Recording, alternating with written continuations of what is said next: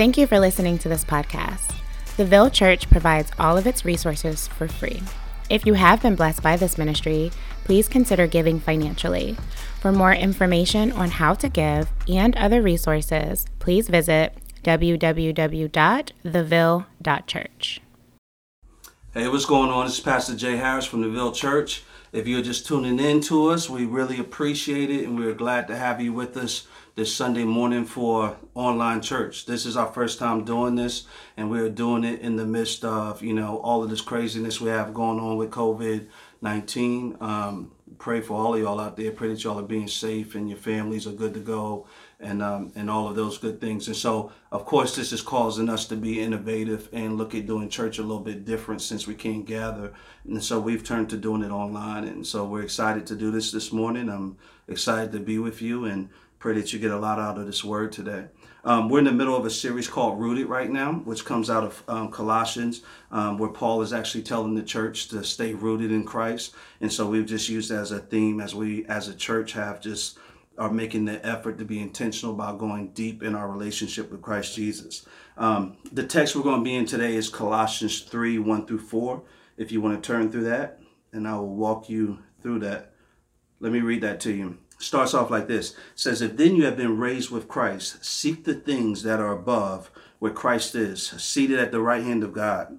Verse 2 says, "Set your minds on the things that are above, not on the things that are on earth, for you have died, and your life is hidden with Christ in God. When Christ, who is your life, appears, then you also will appear with him in glory." So this text right here, a couple of things. Paul starts off by saying, "If then." And so he says, "If then you have been raised with Christ Jesus." This is important because Paul is actually transitioning from the text over inside of Colossians 2 at the end of Colossians 2 to jump into the beginning of Colossians 3. So he says, "If then." But I want to hit you on what's on the other side of this "if then" that he's transitioning from. For the sake of time, because I can get long-winded. My church always says when I say I'm going to keep it short that I end up going long. But I'm going to attempt to be swift or whatever. I'm not going to read all of the text in Colossians 2, but I want to read some of it so you can understand. But he says, in verse 18, Colossians 2:18, he says, "Let no one disqualify you, insisting on asceticism and worship of angels, going on in detail about visions, puffed up without reason by his sensuous minds, and not holding fast to the head, from whom the whole body, nourished and knit together through its joints and ligaments, grows with the growth that is from God." I'm going to jump to verse 21. In verse 21, he says, "Do not handle, do not taste, do not touch," referring to things that all perish as they are used, according to human precepts and teachings. "These have indeed," listen to this, an appearance of wisdom in promoting self-made religion and asceticism and severity to the body, but they are of no value in stopping the indulgence of the flesh." So really quick, let me tell you what he's talking about.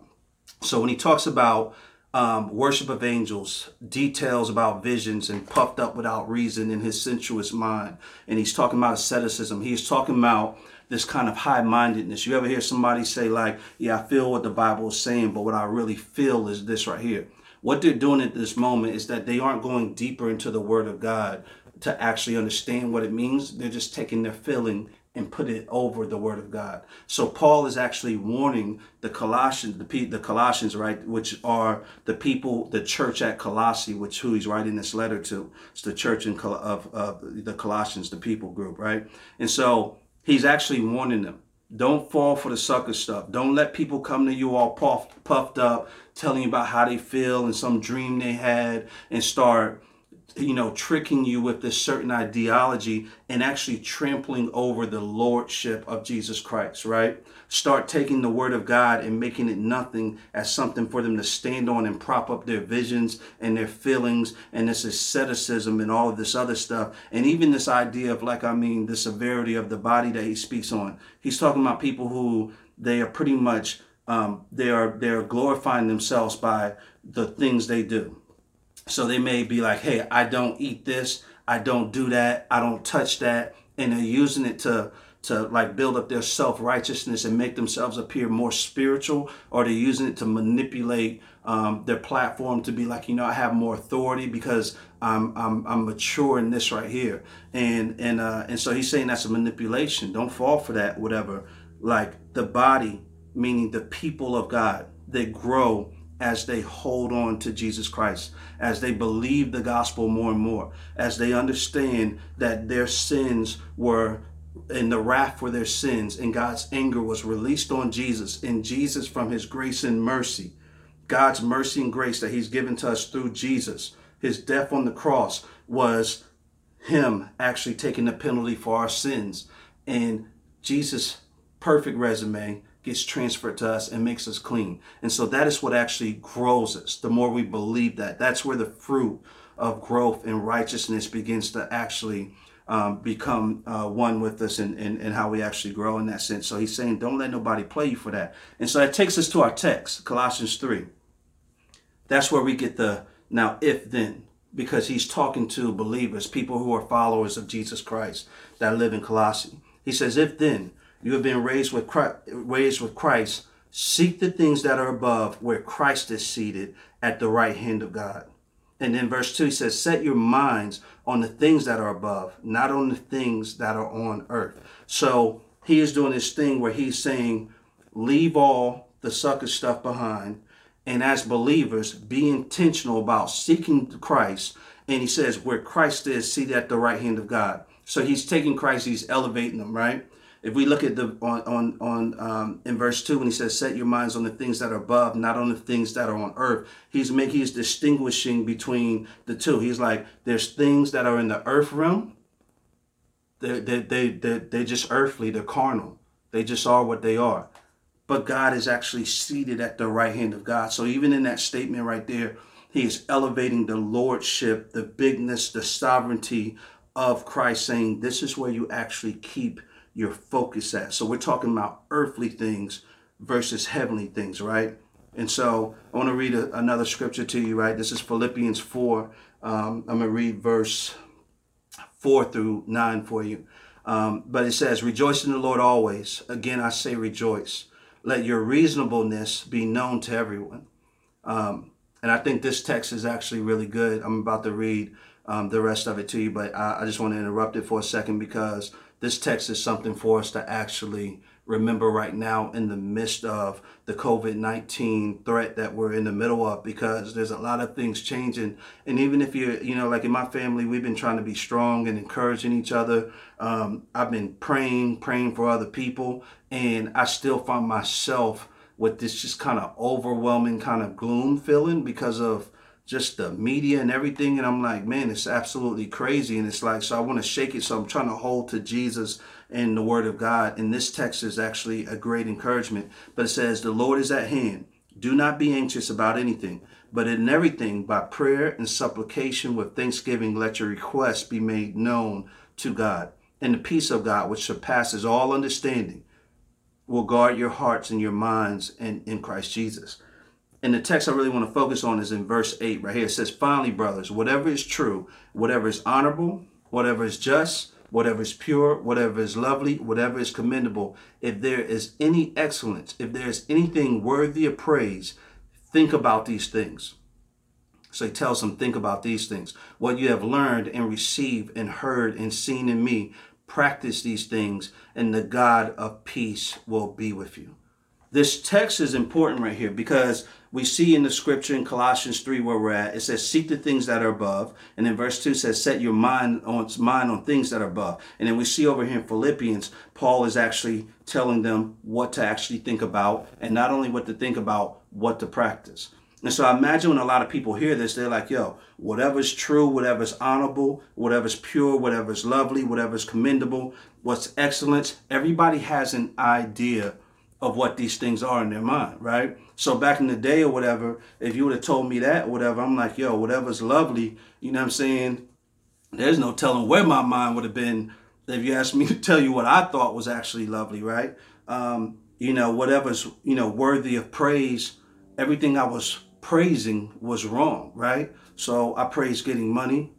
I love, I felt I was a player, so I thought I was good at manipulating women, that I thought I had a gift and a talent. I thought it was actually praiseworthy, but it was actually completely sinful. It was hateful to the sisters and people that I dealt with. I thought I understood what loyalty meant. But, as I've grown, I know what loving a friend or a neighbor is. And it's not just being down with them because we like the same things or whatever, but it's telling people the truth and being honest with them. And so these are just the areas that I feel that God is actually sanctifying myself and wants to sanctify his children in. And so what's important with a text like this is that God is actually Lord of our life, because this isn't a self-help list for somebody who's not a follower of God, because our response would be to go and do this and make it law.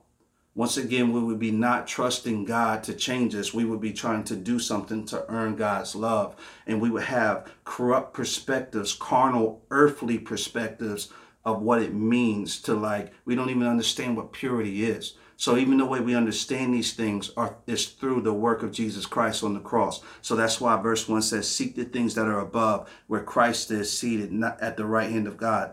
Set your mind on things that are above, not on things that are on the earth. So our mind has to be focused on Christ forward, and Christ above, for us to understand the things, how we're supposed to practically live them out in front of us, right? These things like truth, honor, pure, they don't belong to this realm. They're things that come out of, that flow from the throne of God, and he determines what they are. And for us, we have to be submitted to him to understand that. So I hope that's clear in me explaining that. I'm gonna jump down to verse 3. Verse 3 says, for you have died. So he follows up verse 2. He says, set your mind on things that are above, not on things that are on earth. Then he says, for you have died, and your life is hidden with Christ in God. Right? And so I don't know if I mentioned this earlier, but before I even get into this part, I want to give you a little bit of context. Paul's homeboy is actually planted this church in Colossae. He writes Paul and he tells him, man, the church is going well. The people are following Jesus. They're loving each other. They're loving their brother. They're holding to Christ. Paul begins to encourage them even more. He doesn't say, yo, that's what's up, man. Tell them do their thing. Paul starts preaching Jesus to them anymore. And once again, it's because they're living counter the culture that is around them. The people in Colossae are flourishing. They're a trade city, so the economy is going well or whatever, and people are moving and grooving and they think they're doing well, but there's a lot of blindness and idolatry in the city, and the people don't see that. They're actually wretched and blind. But this people, to God's glory, God has saved them, and he is actually glorifying himself through the way that they are loving each other and functioning and living. And so Paul is preaching this gospel to them, telling them, keep on pushing, seek the things that are above, set your mind on things that are above. And in verse 3 he says, for you have died, and your life is hidden with Christ in God. So what does that mean? What does that mean when he says that you have died? He's talking about, when we talk about salvation, there is an aspect in salvation where we die to ourselves so we could actually live through Christ. What does that mean? I'm gonna give you an example from myself. For me, it's like, when I became a Christian, when God saved me, I actually came to the Lord. I was sitting inside of a church, and I only went to church to please my girlfriend, which is now my wife, because she asked me to go. And so I went to church, and I actually was in the middle of plotting to murder somebody. So I felt like, my where I lived at was just a little bit too noisy and wild. And I said, man, I can go inside of the church and I can sit and I can figure out how I'm going to actually take care of this person. So I had been plotting on them. I'm sitting in church thinking through it. The pastor, what he was preaching was messing with me. And I felt like God was tugging on my heart, but I was committed in carrying out this crime that I was going to do. And I even remember that there was this when they would do the altar call, I would get so angry. I would get angry to the point where I literally want to throw a chair at the pastor. And this one particular Sunday, trying to get away from the altar call, I tell my girlfriend, I said, hey, let's hurry up and leave and beat the traffic. So we get up out of the church or whatever, and I'm walking out the door, and I felt like God spoke to me clear as day. And I felt like he just told me, you're going to die this week. And it was overwhelming. I stepped out the door, happy to leave, but it brought me to tears outside. And I went back in the church, and I went back to the altar. My wife, Alana, was right next to me, and we were praying with people. And I had been at that altar, it feels like 100 times before. I know this is an exaggeration, but I had been there a lot of times. And I had prayed, God save me, fix me. I had said the prayers with people. I even been at Christian school and said the prayer all the time and asked God to save me. But the thing that was different this time is that I was fully aware of, or at least I had a somewhat of an understanding of the wretchedness of my sin. You know what I'm saying? Me and my friends, we robbed, we stole, we sold drugs. It's not like I walked around feeling guilty about it, but I began to actually understand, like, yo, when we talk about what's wrong in society, all I saw was myself. I'm like, your handprints are all over what's wrong. When I thought about families being broken and all of that stuff and the things I wish I would have had with my father, I was like, homie, you're him. It began to just, the mirror started to show me myself. And so when I was at the altar that day, my prayer was like, I was like, God, that person that I am, I need you to kill that person. Like, I need for that person to die, because that person only knows how to destroy, and it's going to sabotage everything. My hopes of having a family, having kids and loving my kids, all of that stuff is out the window, because I know what my track record is. I know what I know how to do, and all I know how to do is destroy. So I was actually asking God and pleading to him for mercy, and I was pleading for the death of myself.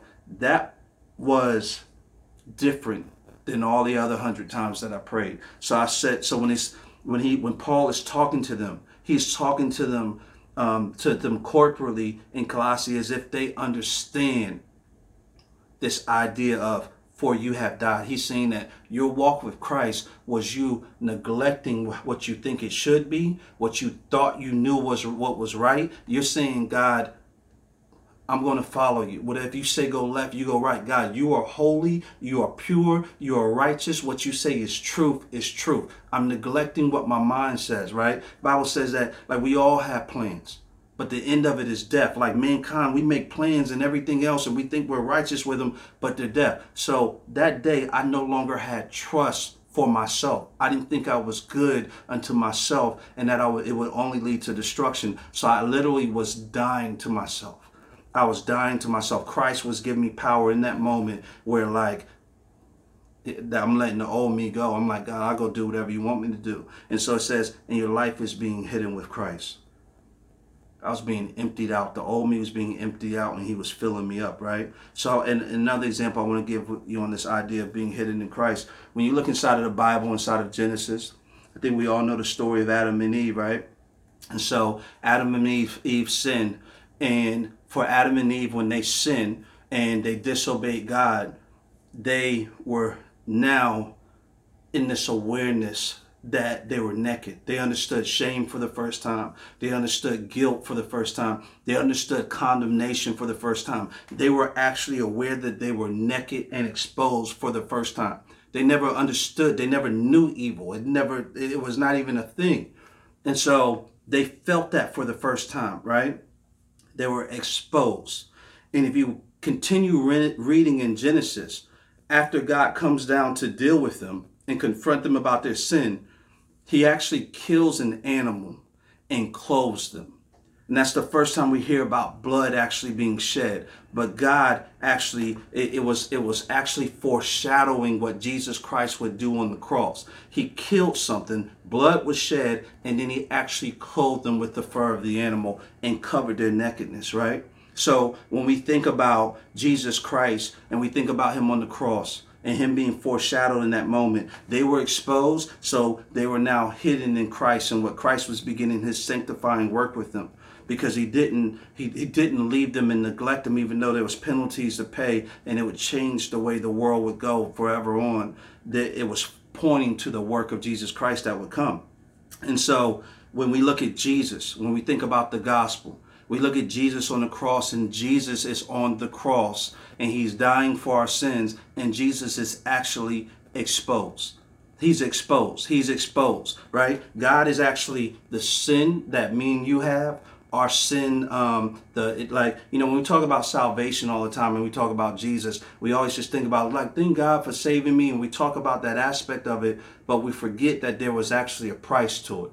And we didn't have to pay the price if you're a follower of Jesus Christ, but Jesus actually paid that price. The wrath that was stored up for me and you and all of our sins, that wrath was taken out on Jesus Christ.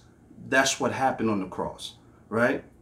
All of our sin is what put Jesus on the cross, right? Jesus went to the cross to die for us, right? He was exposed on that cross so we actually could be hidden in Christ Jesus. That's the gospel of Jesus Christ, right? And so let me try to make it a little bit clear for you. Jesus, when he was on the cross, he said, my God, why have you forsaken me? Jesus being on the cross, it was the first time that Jesus ever knew what it was to be separated from God. God separated from himself from Jesus in that moment. And actually, that separation was something that was actually, that should have been us, separated from God for eternity. But God treated him like we deserve to be treated. He released his wrath on him. The Bible says that Jesus was beat so brutally, you couldn't even actually tell that he was actually human. You understand? And in that moment, never knowing what it's like to be apart from God, he says, my God, why hast thou forsaken me? He was exposed so we could actually be covered. Our filthy resume, full of all of our sins, our lies, our secrets, our fingerprints on the brokenness of the world and all of the sin that's in it, our part that we play inside of this thing.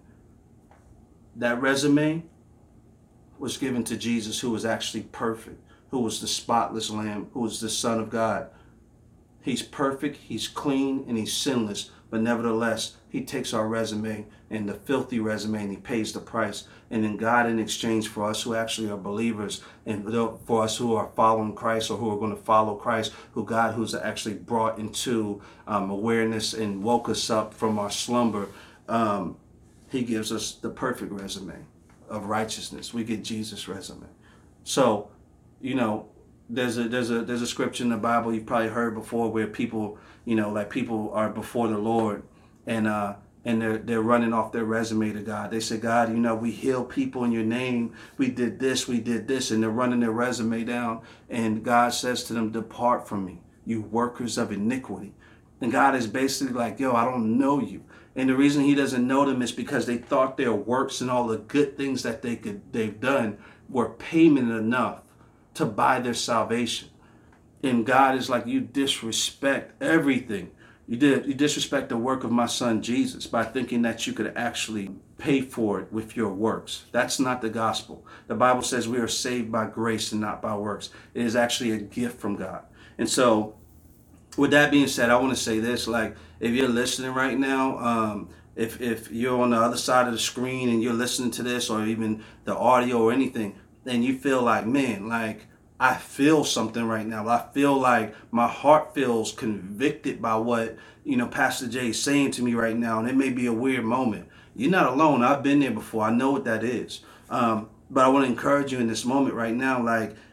What I am telling you right now, it's not about you being better. I'm not telling you you should get right because judgment is coming. I'm not saying that to you in the sense of you need to go write down a list of the things I said and start trying to act. What I'm saying is you need to let go of trying to be good. You need to let go of trying to put on fig leaves and cover yourself. You need to let go of trying to, project this idea of righteousness and godliness that isn't of God. You need to walk into the light with your sin and confess it to God. Like he wants you to. The Bible says he actually joys in removing the iniquities of people. In John, he says, if you say you don't sin, then you are a liar. But he says, if you actually walk in the light and confess your sin, he says, the blood of Jesus, it will remove all of your sin from you. And so when he says in this text in verse 3, and your life is hidden with Christ in God, Paul is reminding the people as he's encouraging them on where to keep their focus and where to keep their eyes on, and how to live their life as opposed to what the world is doing and everything else. He says your life is hidden with Christ Jesus. This is encouragement for them. He's letting them know this is who you are. And then in verse 4 it says, when Christ, who is your life, appears, then you also will appear with him in glory. And so he ends it with that, and he's once again reminded them that Christ, who is your life, saying like you have died, your life is actually now in Christ Jesus. You no longer are your own. It's not about making decisions based on what you feel, what you want to do. Our life is postured in this way where we go, God, what would you have me to do? I would like to do that, but I actually submit to whatever you called me to do, because I know where you've called me to be is the best place for me to be, because you're Lord, Savior, King of Kings, and you are the creator, right? So it's not this idea where the creation is running the creator, but the creation is actually submitted to the creator, and the creator is in this proper place, God the Father, of Jesus Christ, and us being his children. And so when Christ, who is your life, appears, then you also will appear with him in glory.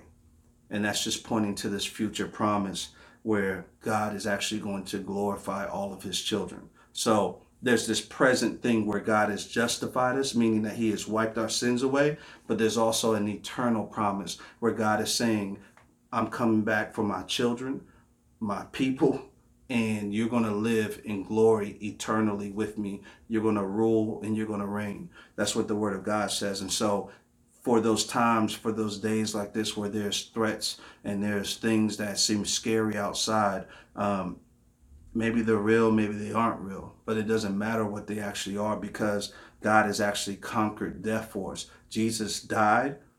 He gave his life, he died, and then he rose 3 days later. And that was him saying, I have defeated death, right? So that's that. And so I'm going to end with that right there. I believe that's a whole lot of information, and this is what my church means when they say, Pastor Jay, you get on a tangent and start moving and grooving. But I pray that you found this encouraging. In the comments, if you even have questions or comments that you need to make, you feel free to do that, and I'll do my best to just respond to you. Even if it's something like where, like I said, if you feel like God is actually tugging at your heart and you feel convicted by some of the things and maybe you have questions, hit us up in the message or whatever. I'll be glad to pray with you and talk to you.